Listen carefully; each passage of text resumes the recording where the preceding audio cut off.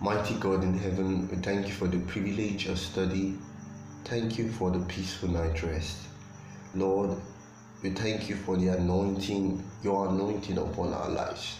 We pray that your anointing will break every yoke, will heal every pain, will give us the strength that we need, the courage, the tenacity, the fortitude, the wisdom. May all things be orchestrated today for our good. Give us the boldness, O Father, the favor that we need, the peace. May your grace be sufficient for us this morning and forever. We ask in Jesus' name. Amen. Welcome back to our daily devotional podcast on training for impact. We're still looking at the theme, those who dare. And today we are in Daniel chapter 5. So we look at the story of a very rebellious king and the spirit of Babylon. After the flood, God blessed Noah and his sons and expressed his desire for humanity to multiply, to increase and to fill the earth. When you read Genesis chapter 9 verse 1, and this was after the destruction of the flood, and God said he would no longer destroy the earth with flood. He wanted to make peace and hope that man will repopulate the earth. But contrary to God's injunction, humanity desired to stick together and resist being scattered all over the surface of the earth. And so to achieve this, they decided to build a city with a very high tower as a symbol of their solidarity and prowess. When you read Genesis chapter 11 from verse 2 to 4, they wanted to, build to the point that they wanted to get to the heights of heaven. But God interrupted the project by confusing the language of the builders so that they ceased to understand each other. And because of that, the project was abandoned, and the name of the city and tower which they built was called Babel. And that means confusion. When you read Genesis chapter 11 from verse 5 to 6, because God confused their language and then they could not understand themselves. Later, Babel became known as Babylon, a city built in resistance and in rebellion against God. And yes, this is the very same Babylon that we have been looking at for the past few days. All throughout history, Babylon has set itself against God in defiance of and resistance to his will and in rebellion against his rule. In Daniel chapter 2, God showed Nebuchadnezzar that Babylon will be succeeded by other empires. And through the dream, the vision of the image and the statue that Nebuchadnezzar saw, you remember? But by making an image of all pure gold in Daniel chapter 3, as we have studied, different from what God showed him in Daniel chapter 2, Nebuchadnezzar, the king of Babylon, responded to God by declaring that Babylon will last forever and never be replaced by another empire, contrary to what God had shown him. Not even the kingdom of God at the second coming of Christ as portrayed by the stone kingdom, he dared to even challenge that.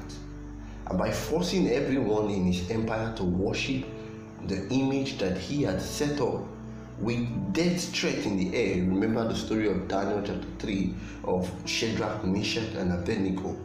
We see that Nebuchadnezzar declared himself a god, thereby pitching himself against the God of heaven, who alone deserves our worship. When you read Matthew chapter 4 verse 10, Revelation chapter 19 verse 10, Revelation 15 verse 4, or even Revelation 22 verse 9, all throughout scripture we see that God and God alone deserves our worship. And just before the second coming of Jesus Christ, the spirit of Babylon, the spirit of defiance, the spirit of resistance, the spirit of rebellion against God, will be resurrected by the Antichrist, who will make an image for the beast and works for Satan, and will force everyone to worship his own image with death threats in the air. And we can confirm this in Revelation chapter 13, verse 11 to 18. A very similar scene, just like we see in Daniel chapter 3, but this time it's going to be worse.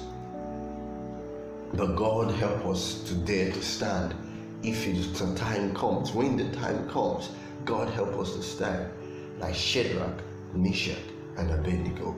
Amen. A careful study of the book of Revelation indicates that the world is getting set for this final showdown to take place soon, probably in our generation or in the next few generations to come. And we should all get ready, especially as believers, and make up our minds to avoid this false worship like the 3 Hebrew boys did in Daniel chapter 3. Even if we have to pay dearly for our allegiance to God, like all of God's faithful servants all throughout history, whom have lost their lives, their possessions, their family, their friends, but they stuck with God. Daniel chapter 5. When we look at Daniel chapter 5, we see the activities of Belshazzar, the son or grandson of Nebuchadnezzar, who out of sheer impunity refuses to learn from history. Because he had inherited a well-established and well-secured empire, Belshazzar seemed not to have much to do than throw riotous parties with his lords and his concubines, celebrating, when you do not work for it, when you do not earn it. You see, those people who do not earn or who do not work hard for money seems to spend it anyhow, seems to waste it, as easy as it comes. Birds, they fly away like birds without wings. Nebuchadnezzar, in spite of his arrogance, now listen to this, Nebuchadnezzar, in spite of his arrogance and pride, treated vessels that he had brought from God's temple in Jerusalem with utmost sanctity and sacredness. In fact, in Daniel chapter 1, he said that he kept all of these vessels in the house of his God. He treated them as sacred in the house of his god Marduk. And the Bible never hinted that he ever brought out these vessels for common use like his grandson Belshazzar did in the story on hand as we read Daniel chapter 5. When you read Daniel chapter 5 verse 1, we see that Belshazzar, in order to register his name in the annals of the Babylonian history, even the world history, he chose to do what neither his grandfather nor his father did. He brought out the sacred vessels and used them for an unholy party with his adulterous concubines. What a desecration, you may think of this. But how often do you and I behave like Belshazzar, where out of sheer exuberance, out of curiosity, stubbornness, impunity, out of defiance, out of ignorance perhaps, we show little or no regard for God and the sacred things. We do not return our tithes, we break the Sabbath, we use our body anyhow we like, we choose whether we want to go to church or not, or we worship anyhow, we listen to whatever we like. The defiance that we make as we desecrate the vessels that God has committed to our hands, the talents, the privileges that God has committed to our hands for holy purpose. We behave the same like Belshazzar, the then king of Babylon. And sometimes, as you read from Daniel chapter 5 from verse 4 to 9, you may be led to think that sometimes God is silent and does nothing even when everything seems to be going wrong. But God does not keep silent forever. And the story here is a very typical warning to us that God will not keep silent forever. And it's even more scary, because when God arises, Psalm 68 verse 1 tells us that when God arises, all of his enemies are dumbfounded and will be scattered. And indeed it was so that all of a sudden God interrupts Belshazzar's party. And although as an uninvited guest, God's handwriting, God's hand writes something scary on the wall for the king in the presence of his VVIP guest, causing him a royal embarrassment. I pray that God will spare you from a royal embarrassment as you cooperate with him in every areas of your life, in Jesus' name. Amen. And so we see that suddenly a strange hand, not attached to any human body, began to write on the wall, to the terror of the king and his guests. Finally, the music stopped, the clattering of spoons, of forks, of knives, of plates and cups died. The reveries, the excitement ceased, and fear gripped the whole hall. The chatting in the hall was hushed, and silence was crowned the king, and every eye was glued to the strategic wall on which the hand wrote, Mene, Mene, Tekel, Upharsin.